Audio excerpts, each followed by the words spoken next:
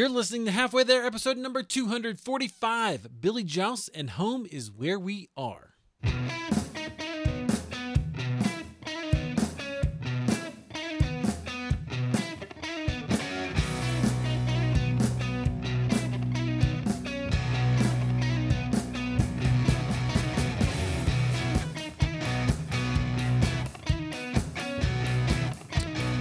All right, well, hey, friends, welcome to Halfway There. This is the show where we have honest conversations with ordinary Christians about today's Christian experience.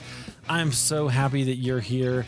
We always have amazing conversations about what God is doing in the world, and my hope is that what we talk about encourages you. You may not have the same experience, you may not have something similar, but I guarantee you, just knowing that God is at work will remind us that he's working in your life and my life as well. So I hope that that encourages you. If you enjoy this show and you haven't had a chance, go to halfwaytherepodcast.com, hit that Patreon button and just throw a little support our way, or tell a friend about the show and let them know about the one that you listen to that you love. Send it to them, text it to them, however you do that, and maybe let them know why you like it. So that's all I'm going to say about that. Friends, we have a great conversation today. Our guest, she's an author and a speaker, Billie Jauss. Billie, welcome to Halfway There. Thank you. I'm so happy to be here. I'm excited to just make the connection. We were talking, you have a podcast, so you're a podcaster too, and so we connected on Facebook group for that, which is great. But tell us a little bit about kind of who you are and where God has you right now. Oh my goodness, who am I? Right, it's not a small question, is it? It's not a small question. I'm a North Carolina raised girl. Met a guy at college that I decided was the one. We got married. We've been living in professional baseball now for, I think this is our 34th season. Wow. 18th in the big leagues. He's currently the bench coach for the New York Mets. So that is a crazy part of my life. I've raised 3 boys in this life of living in 15 different cities and towns in the U.S., Dominican Republic, and Venezuela. So I've got packing down pat. But raising my 3 boys, I always prayed, oh, Lord, don't let them go into baseball. Not because I don't love baseball, but it takes the right kind of woman to live this life. And they're all 3 going to get married at some point, I pray. Right. And I was worried about those women, so now they're all adult males, and guess where they're working? All in baseball. Oh, nice. So, but when my youngest son was heading off to college, his senior year of high school, I just really started praying about what God wanted me to do. And he kept putting in my life, actually, if I'm honest, he had told me 10 years before that to start writing. And my response to the Lord, because he laughs at me a lot, and I tend to say things that make him laugh at me a lot, my response was, Lord, I grew up in North Carolina. We don't even speak English there. How am I supposed to write it? And so I've been writing devotionals, daily devotionals for Baseball Chapel. Baseball Chapel is an organization that provides spiritual guidance for men and women in baseball. And they do a daily devotion for women. They also do a daily devotion for men. You don't have to be in baseball to read them. You can get them online at baseballchapel.org. But in that, I've been writing devotions for 10 years. I asked the Lord what he wanted me to do. He said, write. I laughed about it. Then a friend got in touch with me who was writing a book and asked me if I could go through the process. And so I started doing it. It was about how to write a novel, and in 10 minutes a day. And she was a homeschool mom. And so anyway, so I started writing, fell in love with it. And the Lord has taken me into this writing world. At that point, I thought I was going to be a speaker. Like, you'll see. I love to talk. I love talking to people. I love being in rooms with people. I love the relationship building. And the Lord really took away a lot of that speaking to get me to writing. And now I'm right now working on my second book. My first book, Making Room, Doing Less So God Can Do More, was published in 2018. And I had a whole identity crisis of, this imposter syndrome for a couple of years. And then went back at it. And now my second book will be released in 2022. Nice. But it's due into the publishing house in May. So working hard on that. Yes. Yeah. People write a book or come out with a book and everybody thinks, oh, how cool. it's not a cool process. If you know an author, it's a lot of work. It's When hard and people it's say tedious. to me, "Oh, everybody's told me to write a book," I'm like, "What are you going to write the book about?" Yeah. Well, it's usually their personal story, which usually personal stories are really great. But it's like, well, who are you writing to? What's the message? How many words are you writing a day? Because my book has to be turned in Right. at 50 to 60,000 words. Yep. And God bless my high school English teachers because I rarely wrote a good essay. Like I was just not, I wanted to be a nurse. What nurse needs to write an essay? We write notes and it's shorthand back then, And Yep. so I was going to college for math and science, not English. Oh, interesting. Okay. Well, I want to go into your story and hear all about that. It's interesting. So you're in baseball. I'm a huge baseball fan, so I love that. I'm sorry to say that we beat those Cardinals a few times there. No. You're a Cardinals fan, right? I am a Cardinals fan. Yeah, you knew that. That's great. Yes, I am. I'm a huge Cardinals fan. Yeah, did you talk about this year? Like just this last couple of weeks? I'm going to go back a few years to a really cool game that we were part of. Let's see, it would have been October 2004. No. Yeah. We were with the Boston Red Sox and won the World Series that year. Oh. And I love St. Louis. People in St. Louis are so nice. And I will tell you, that night was such an awesome night when we won.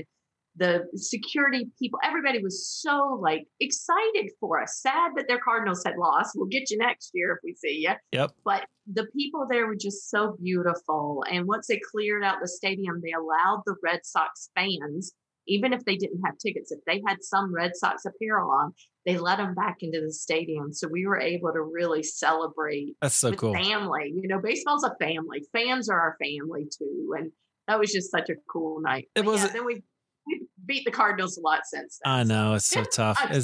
You know what? It's good to be a Cardinals fan, though. At least I could have very easily been a Cubs fan. I grew up in Iowa. I grew up watching the Iowa Cubs. Just lots. I met Todd Zeal, all these. Who he was a Met, right? But that was so. I just grew up going to baseball. Could have easily been a Cubs fan.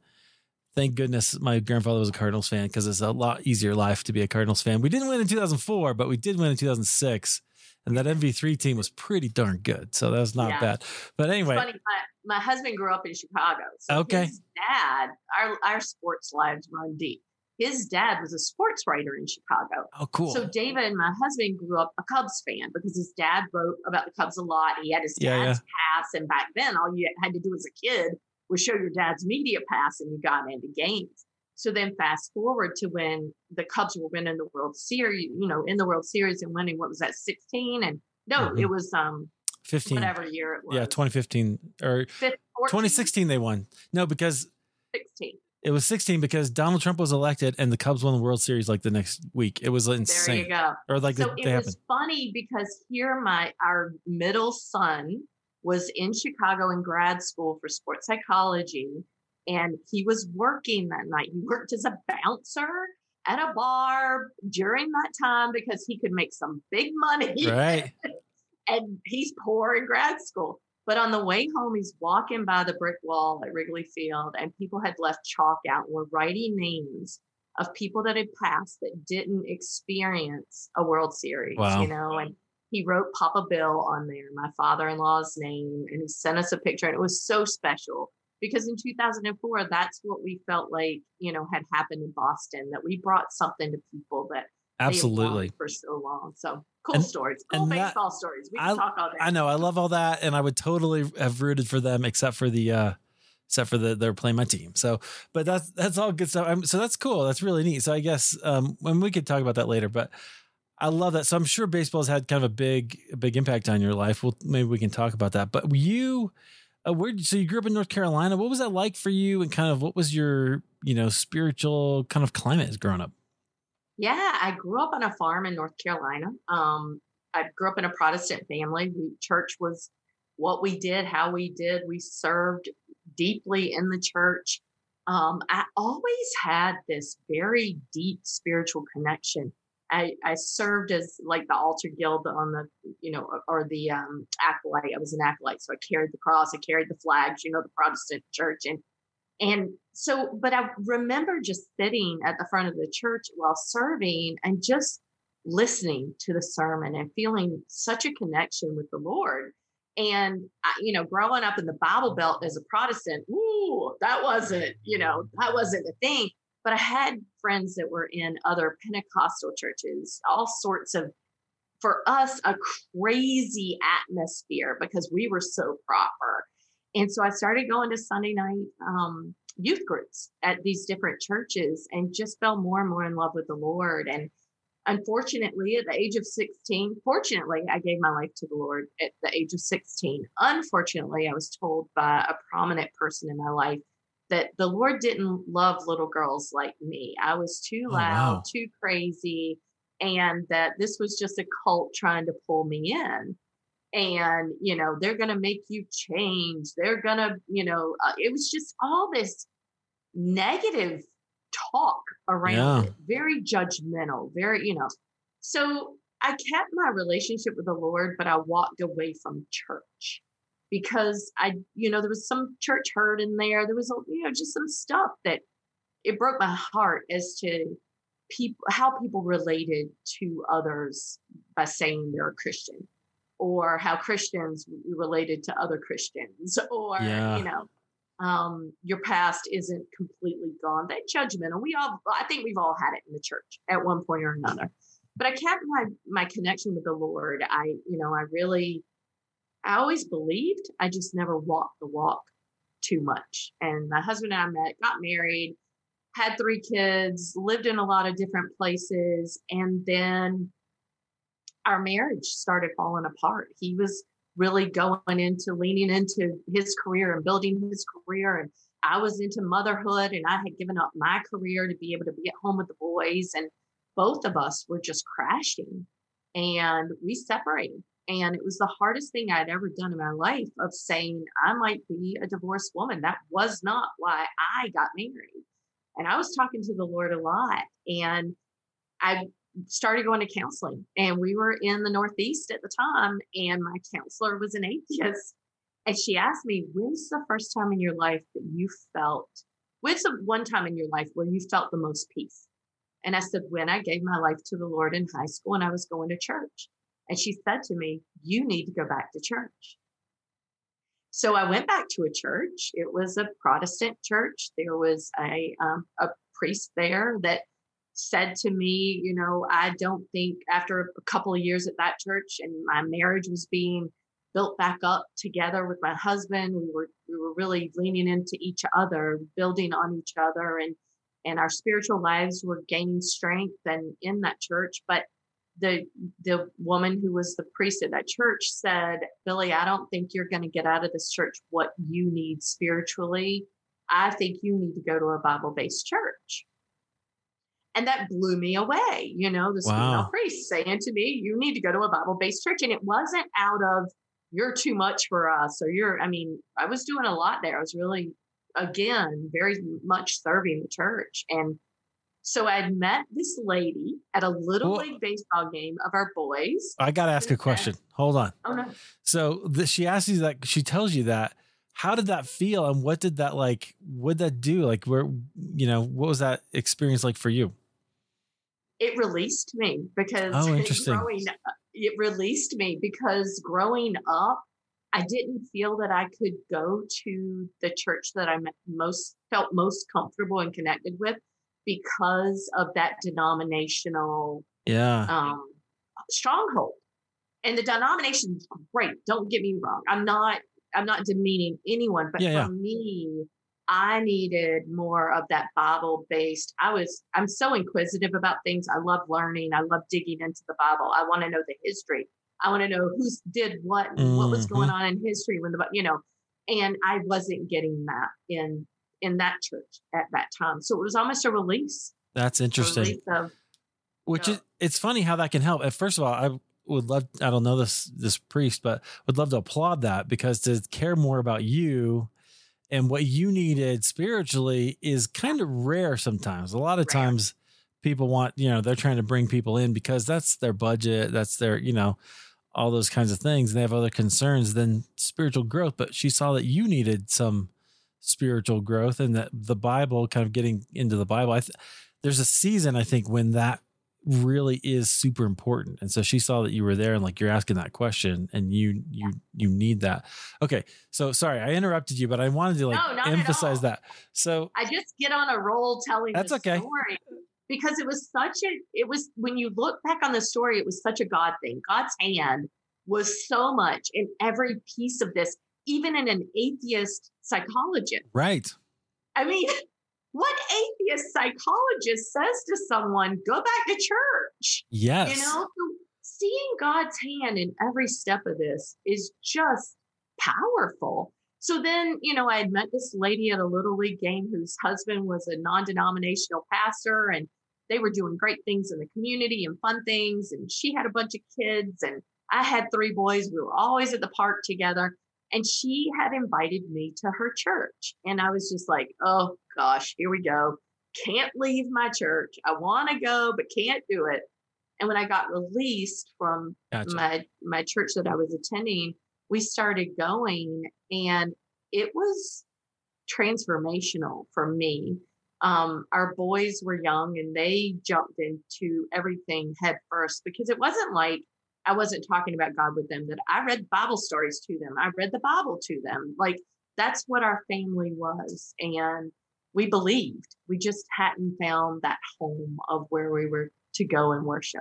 And my husband started coming to church with us. Our marriage had started on the mend, but I will say that when we recommitted our lives to the Lord and started focusing on the Lord and what the Lord wanted to do in and through our own lives, was when our marriage really went into flourishing. And not that we got a perfect marriage, don't get me wrong, but now when we struggle, we know where to go, straight to the Lord, straight to the Bible.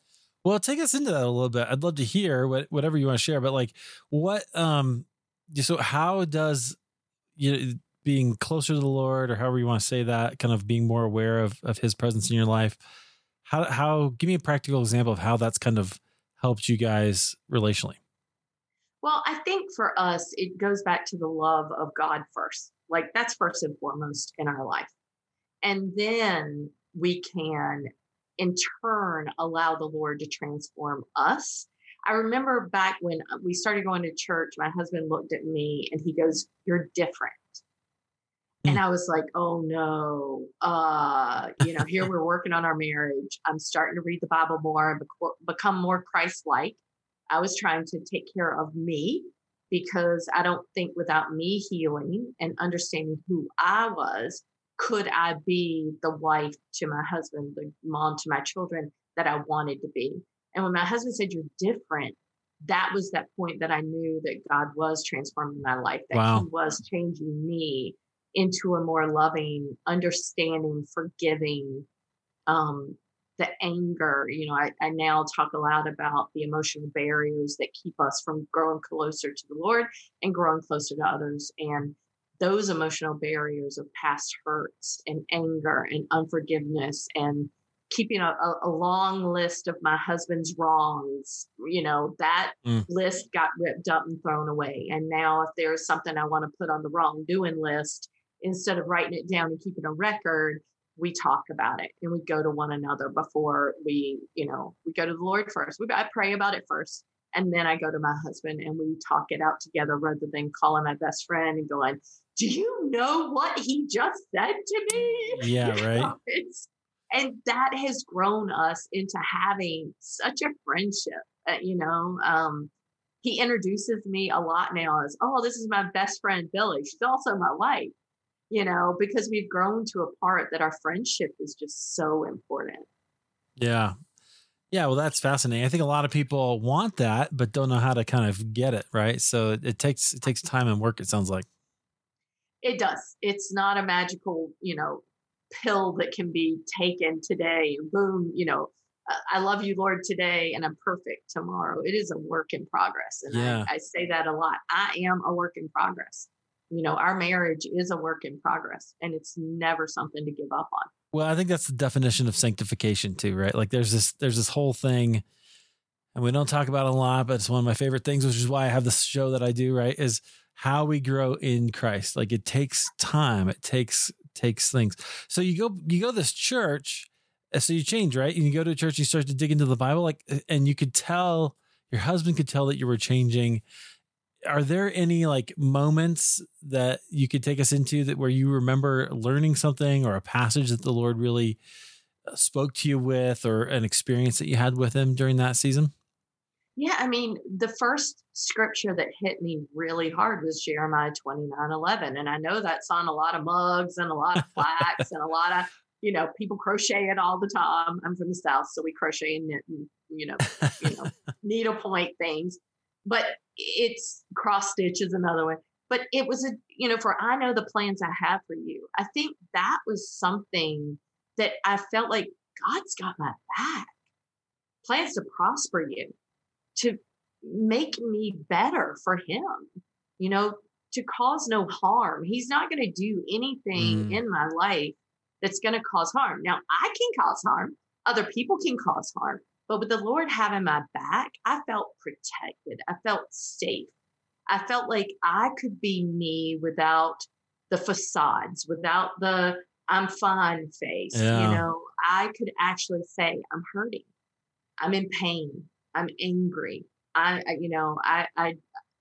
don't want to forgive, but I have to forgive.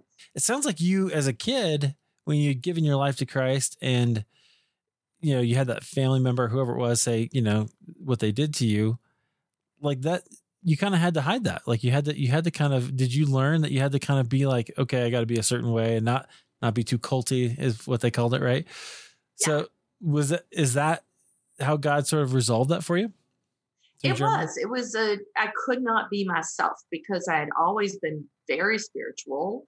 Back then, that was what I called it. I knew God. I knew who Jesus was. I knew what Jesus had done for me, but I couldn't speak it out loud so much. Just my circle, my friends at church, the church I was going to. Oh, you're getting a little too spiritual there. You're weird. You need to go.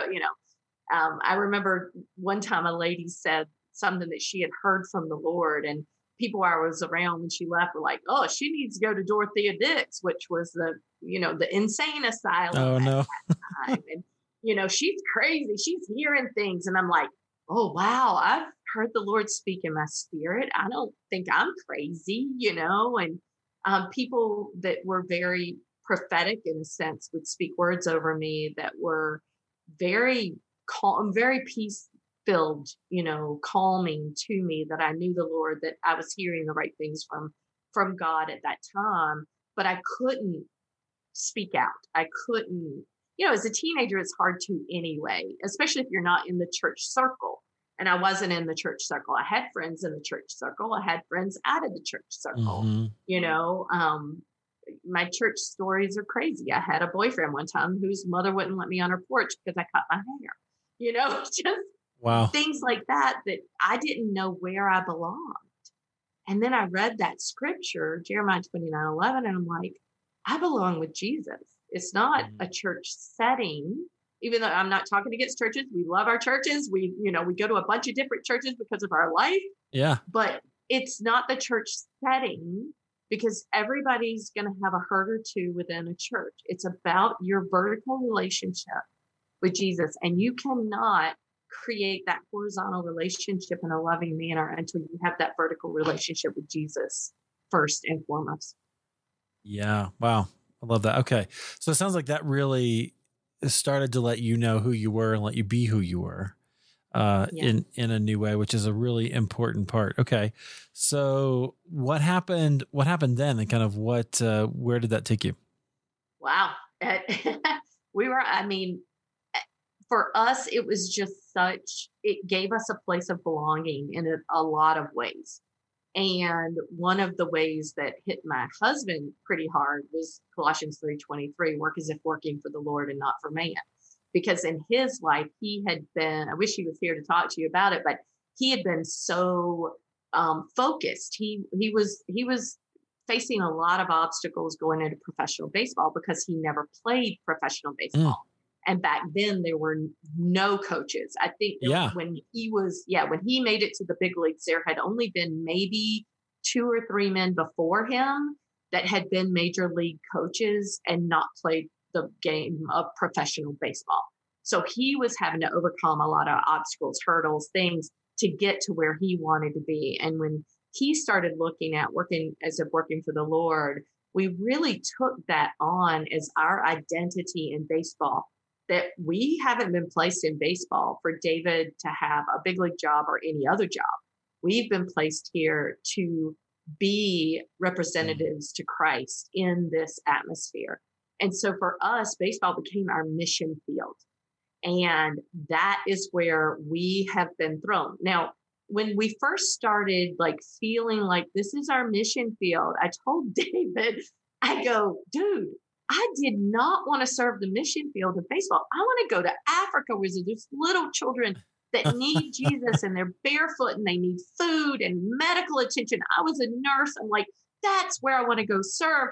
I don't want to, God bless you, my baseball wives, if you're listening, I love you, but this is where I was, I'm being honest.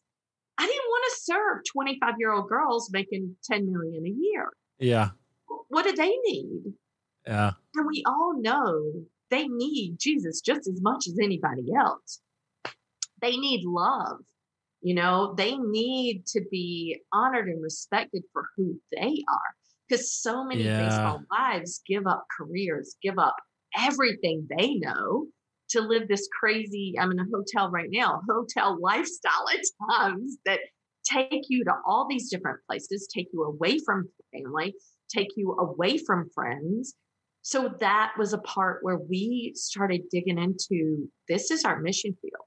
And life, it just gave us such purpose and meaning to serve the Lord in a way that we never dreamed of. It was never part of what we thought we'd do. Yeah, that's really interesting. He does that sometimes, right? He takes you to places that you don't expect, and then what you find out is that he equips you for that, right? And you've got it. Yeah. Yes. If you allow him, you have to give God the control over your life to be able to use you in a way.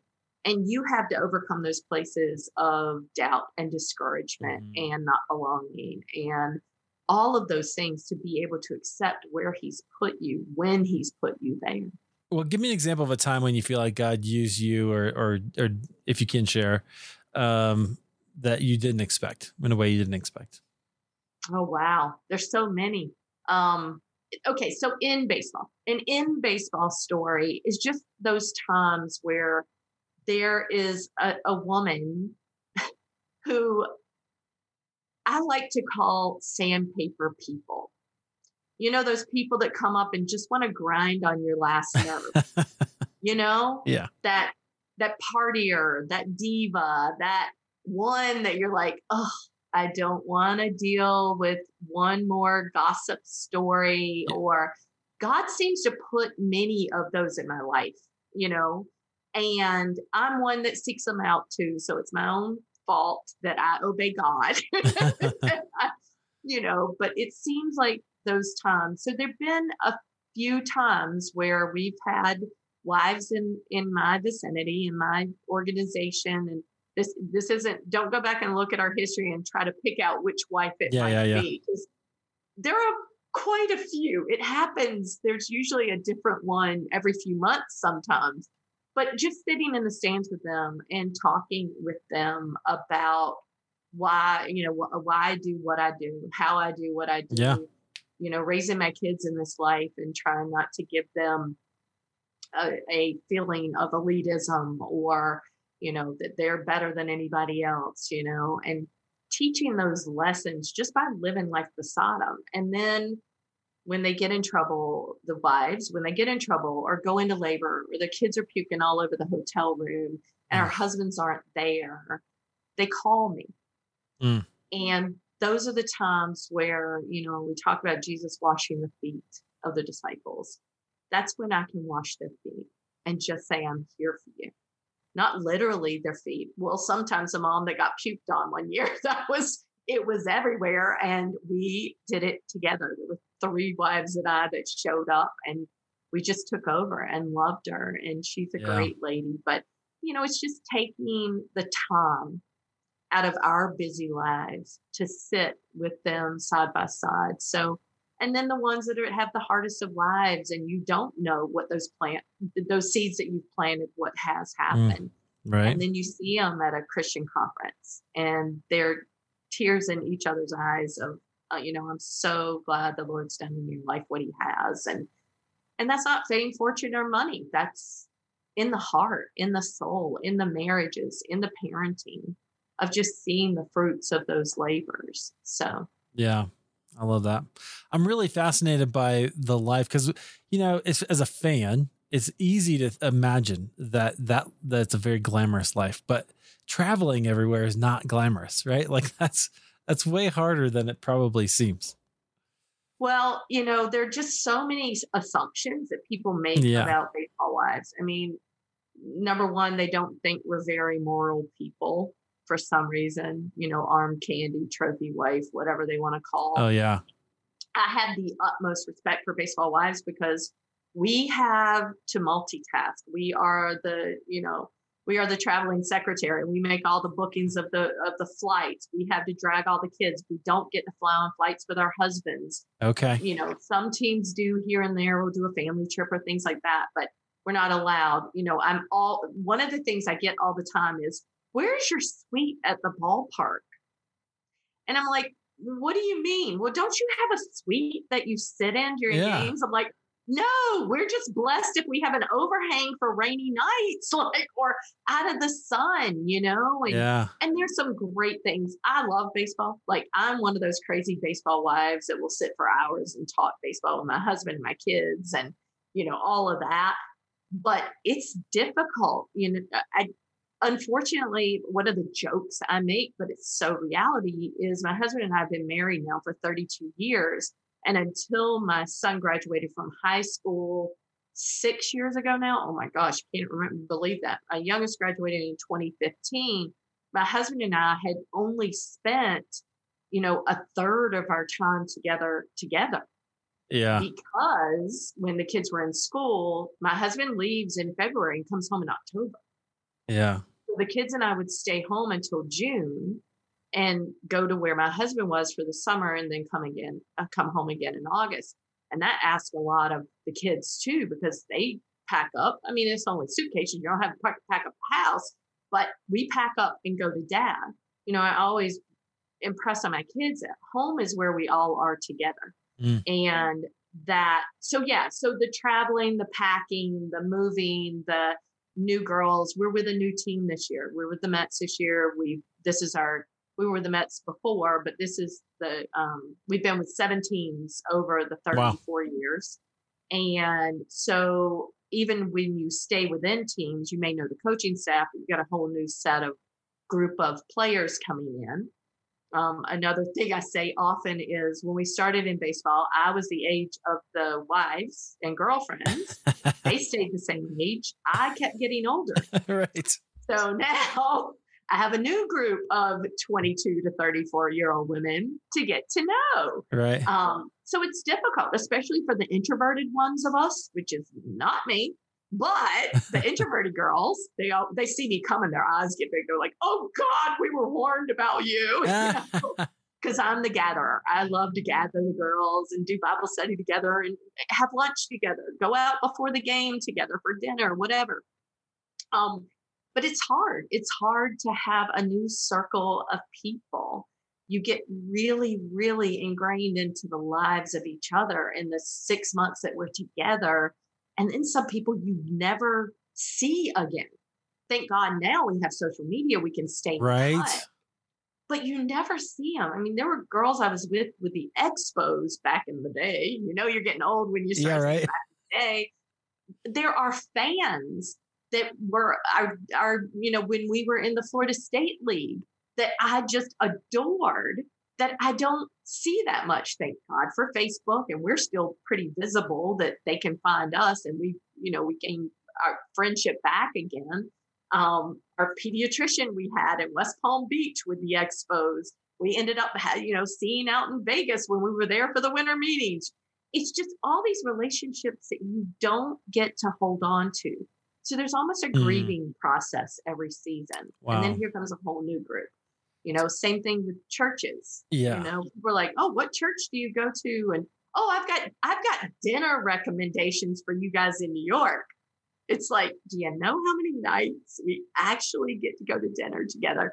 So it's all those little things that that can build up and really cause a clog in the pipes, if you want to say it that way, of anger and grieving and just holding things against your husband. Well, you weren't there for Mother's Day. I've been to restaurants alone on Mother's Day. I've had my kids with. I don't. At one point, I had in the first, I think, 20 years of baseball, I had spent 4 Mother's Day and 3 birthdays with my husband. Wow. And it's just a reality. So there's some hard things about it, but you try not to look at those hard things. But when people talk to us, just them not realizing the reality of baseball and how we have this glamorous life where we get picked up in limos. No, I'm dragging my own luggage. Right. I'm making my own flights. I am flying some cheap flights to be able to go to more cities. Yeah. Because usually in a normal year, you can stay in the hotel with your husband. So you don't have to pay for the hotel. But you do have to pay for food. You have to pay for flights. You have to pay for Ubers, taxis, whatever. I take the subway because it's cheap. Right. I like to save money so that I can do more in giving and being able to go different places. But yeah, well, that's super fascinating.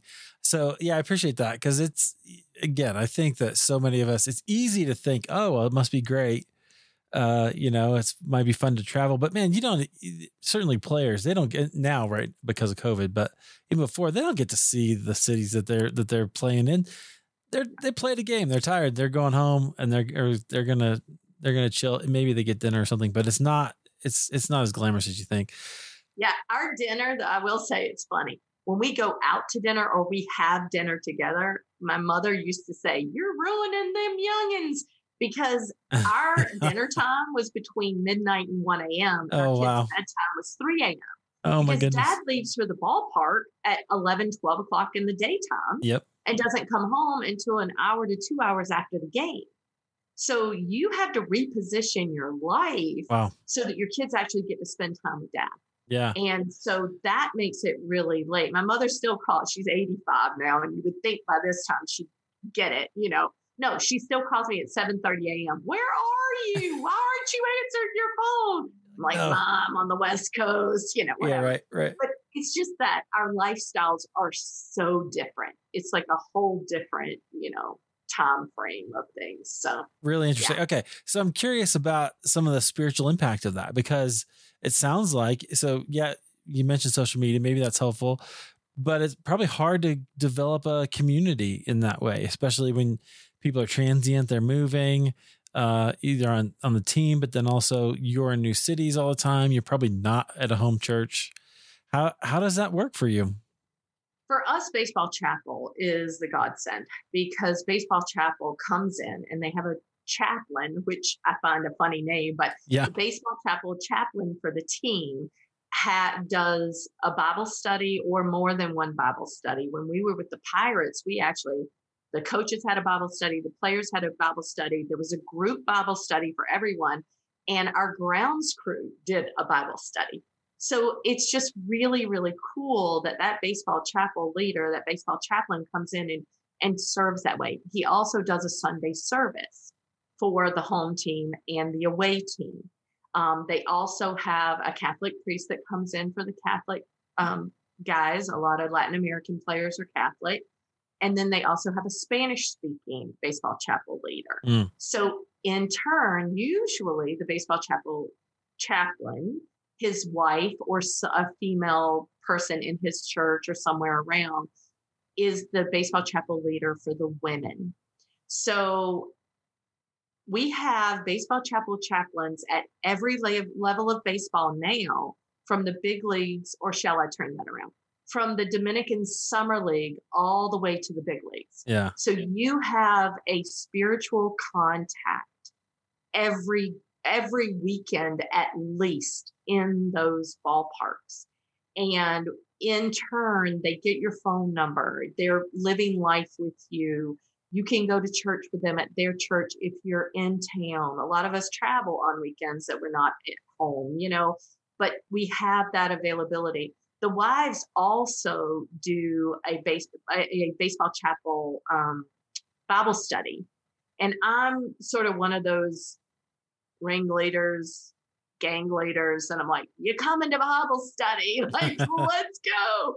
And it's fun on teams where the Bible study girls are the large majority, because then other girls want to come along with us.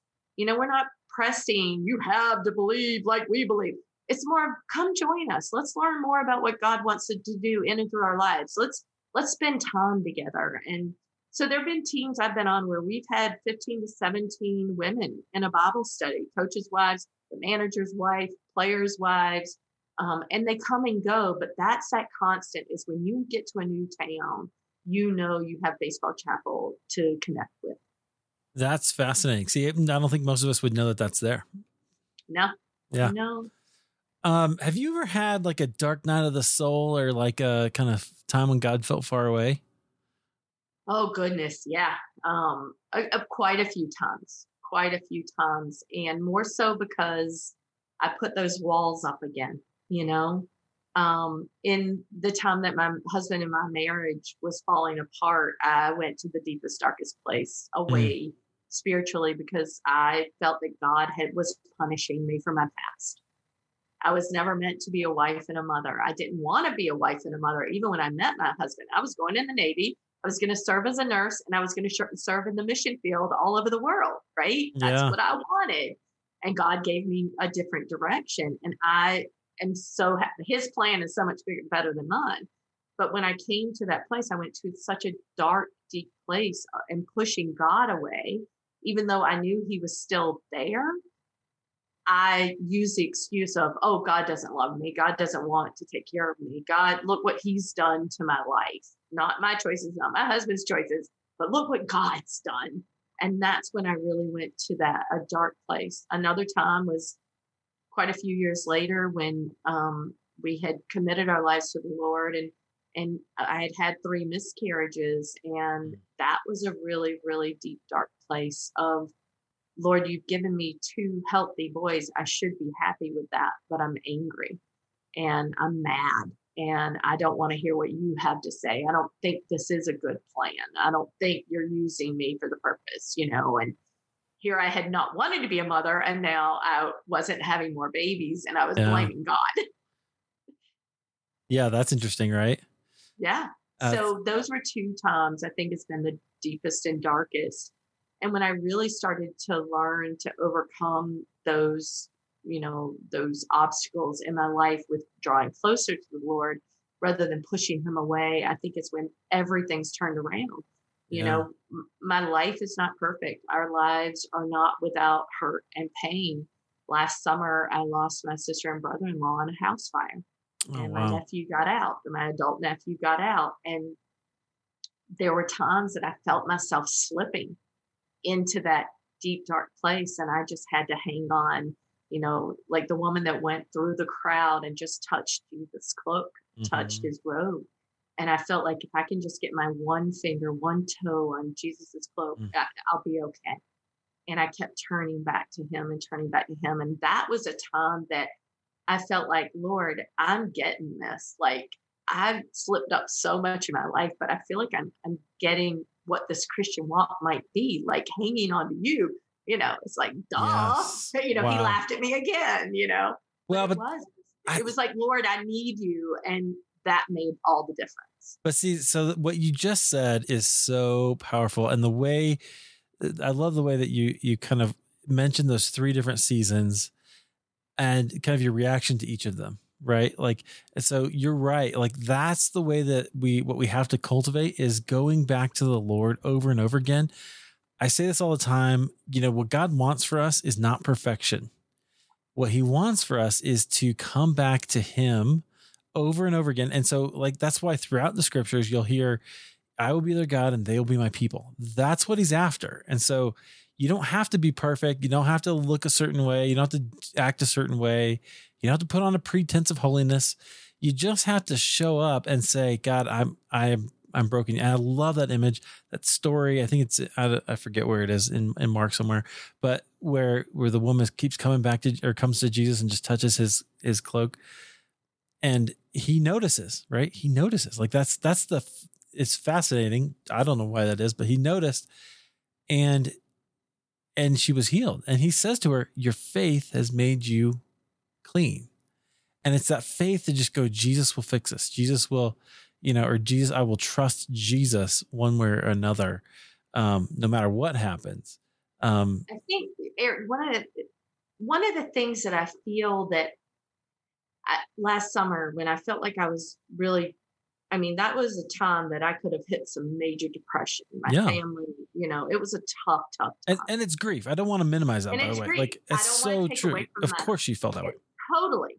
However, because I was in the Word, because I become a prayerful person, praying without ceasing all day, every day.